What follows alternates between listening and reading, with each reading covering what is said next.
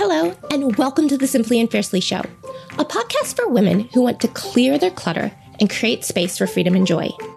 If your life keeps getting bigger, but not better, keep listening to learn about decluttering from the inside out. It's about creating a life that's aligned with your values and priorities so you can have more of what matters and less of what doesn't. I'm your host, Jennifer, and I'm so glad you're here. Let's get started. Hey everyone, it's Jennifer here, and welcome to the Simply and Fiercely Show. Today's episode is something that I have been planning on recording forever. It is inspired by an article that I read way back in March, and I knew that I wanted to talk about it, but it just never seemed like it was the right time. But fortunately, now that the Simply and Fiercely Show has moved to weekly episodes, hooray, I finally have a chance to dig a bit further into really the nitty-gritty of decluttering and simplifying. And a big part of that is exploring the concept of clutter stories. Now, this is going to be familiar for anybody who is in my program, Clear Your Clutter, but to sum things up, as a general rule, I think there is more to our stuff than meets the eye. So yes, of course, stuff is just stuff technically. But when we're decluttering, there are stories, there are things from our past, our lived experiences, right?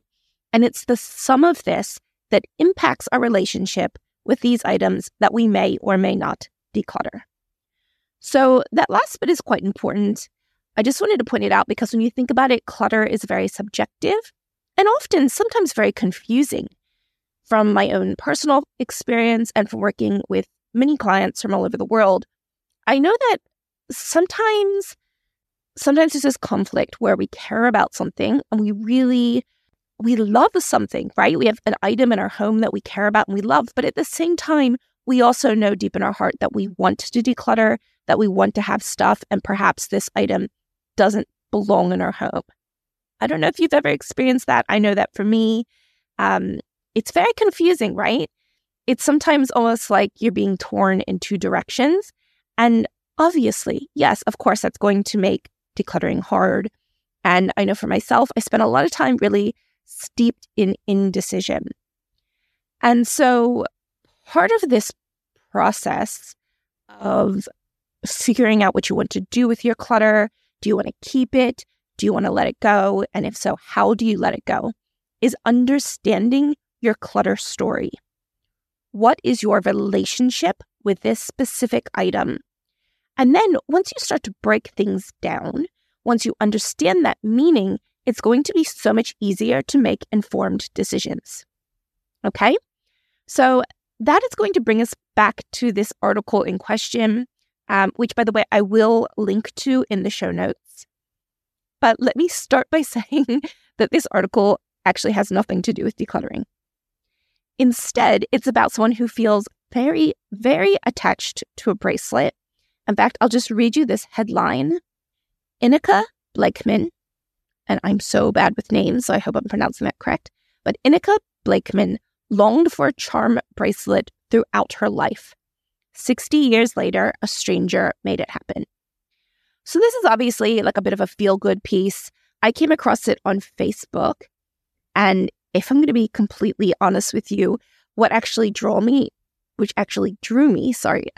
to the article was almost a fear of the comment section, if that makes sense. I'm not sure if you are on Facebook very much, probably good for you if you're not. But if you are, you'll know that sometimes the comment section on a Facebook post, especially like a news article, can be one of the most toxic places. And I just knew when I saw this headline, I was just imagining how people could be very unkind, picturing people making fun of this woman for spending 60 years dreaming of a charm bracelet, right? And especially that could come from people who might be, let's say a bit minimalist leaning, right? Because on the surface, just from the headline, I know how this comes across. I can see with complete clarity how the whole quote unquote, it's just stuff crowd could jump on this woman with comments along the lines of, imagine being so materialistic that you spend 60 years wanting a bracelet, right? And look, to be honest, I did see that kind of comment on Facebook. Sadly, that is just often the toxicness that's there, I suppose. But the reason that I wanted to record this episode, and I think that it might surprise some people because clearly I'm a minimalist, is actually because I wanted to defend Miss Blakeman. I completely understand why she was so attached to this bracelet. And if I'm thinking about my audience here, because let's face it, I don't think that Miss Blakeman is going to be listening to my podcast or caring about me coming to her defense. I also believe that understanding her story and approaching it with compassion is a valuable lesson when it comes to decluttering in general. So for those of you who are regular listeners, you've probably heard me say this before, just how important self-compassion is when it comes to decluttering. Or if you're new here, then please, I invite you to imprint this concept onto your brain. The more that you can show up for yourself with self-kindness and respect, the easier it is going to be to declutter. But having said that, I know that that's often really hard to do, which is part of why I am breaking down this story about a bracelet. Okay, so I know that so far that might sound like a bit of a whirlwind. I'm a bit all over the place, but stick with me. If you've ever wondered why it's so hard to get rid of certain things, then I hope this episode is going to open your eyes to some new perspectives. Okay, so let's go back to the article.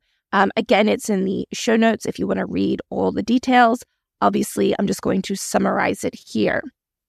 It begins with Miss Blakeman wanting a charm bracelet, which in her words was a luxury, and it was a lesson she learned very early in life that, quote, not all things are available to all people. And yeah, so obviously right off the bat, I think that really strikes a chord. It strikes a chord with me, possibly with you. If you've ever experienced any financial insecurity in your life, there's definitely that feeling that there are some people who are the ones who have things, right? And other people who are the quote unquote have-nots. But then the story takes another turn. Mrs. Blakeman is at a birthday party. It says she's about 9 years old, and she wins one of these silver charm bracelets that she has always wanted during a birthday party game. But then, and oh my gosh, this just broke my heart, it was a bit too big for her, so the adults at the party made her choose something else. And so then what happened is this memory stuck with her for 60 years. And yes, again, on the surface, I can see how that might come across as a touch materialistic, and that's probably where some people judging her. Or maybe, and I'm obviously just projecting here, I wonder if there's even times that maybe Miss Blakeman might have judged herself, right? Because it is just a bracelet, right? Or is it? Again, I don't know the entire story, and this article is obviously not an in-depth essay, but still, I don't think it's too hard to imagine that this bracelet meant something else, something more to Miss Blakeman. Maybe it wasn't the bracelet that she really wanted, right? Instead, it was the sense of belonging. That line that she said, that, where'd it go? Not all things are available to all people. I don't know about you, but for me, that is really haunting. And I can just imagine, like, as a young child, how she must have felt. Or, actually, if I'm honest, I don't really have to imagine. I grew up in a situation where we didn't have a lot of money, but then on top of that, I felt very different from the people in my community. I'm half Chinese. I grew up very close to my mother's family, which is the Chinese side. They had a Chinese family. But I grew up in also a very predominantly white neighborhood. And even though I don't have a memory of like a specific item, like she does with this bracelet that made me feel left out, yes, I can completely understand that feeling of not belonging, of feeling like you're on the fringe, and also feeling like certain things, certain items, like for me, it wasn't a bracelet, it was having the right clothes, right, would help me fit in. So yet again, I just want to reiterate, these are not Miss Blakeman's words. I'm just using this story as an example to explain how our relationship with stuff can be complicated. And then there's a twist in the actual story that really just reinforces this for me. Okay, so let me find it. As the article continues, in 2022, Ms. Blakeman is on this kind of mini news segment here in Australia where she tells a story about, always wanting this charm bracelet. And that is where this heartwarming bit comes in. Someone listening to the story is part of a group that collects these specific silver charms.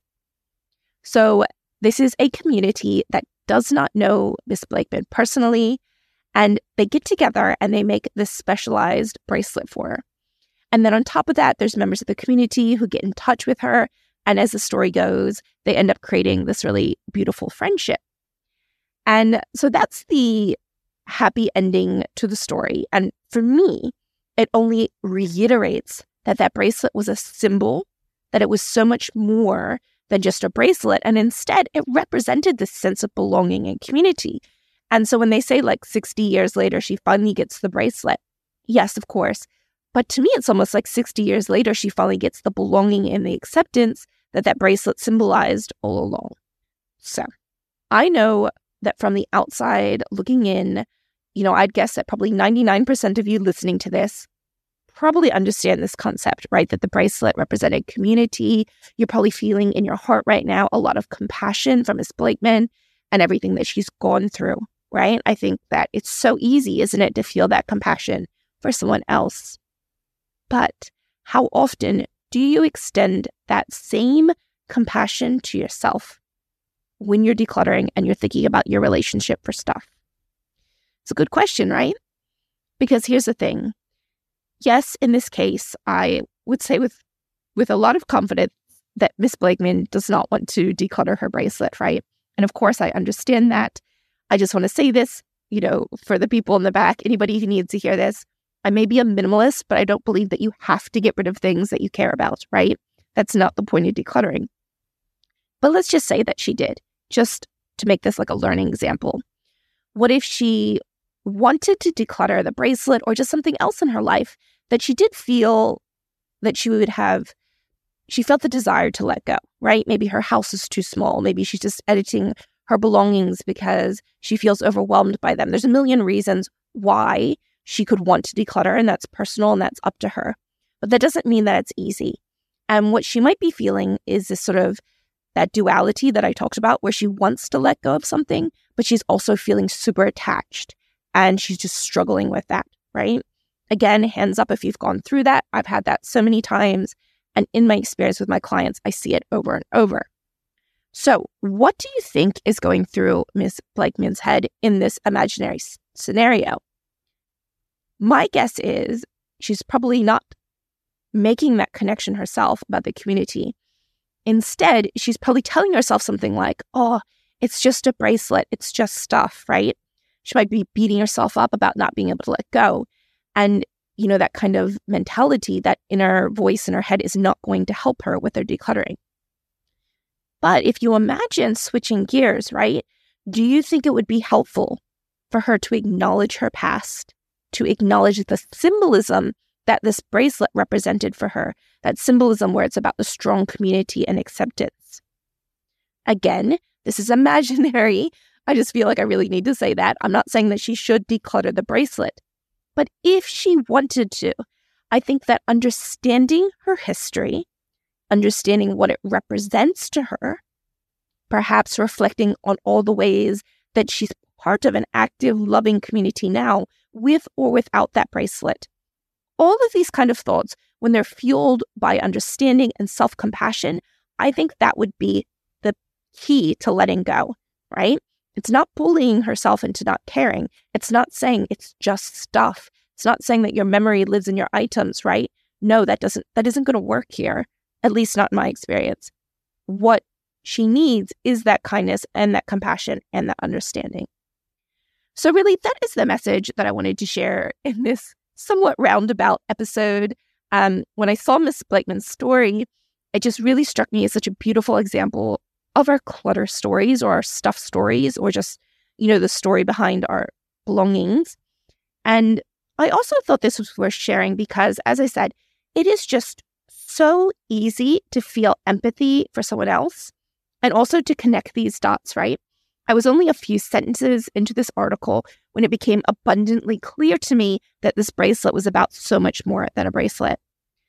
But I also know with, probably 100% confidence that I would find it more difficult, or I have found it more difficult in my own life to connect these dots, that my own self-compassion does not come as easily or quickly, which is why we need these reminders.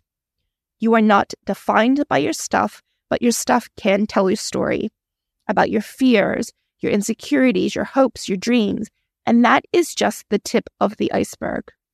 These are your clutter stories, and if you want to let go, but you can't follow through, this is where the work begins. Thank you for listening, my friends, and have a great week.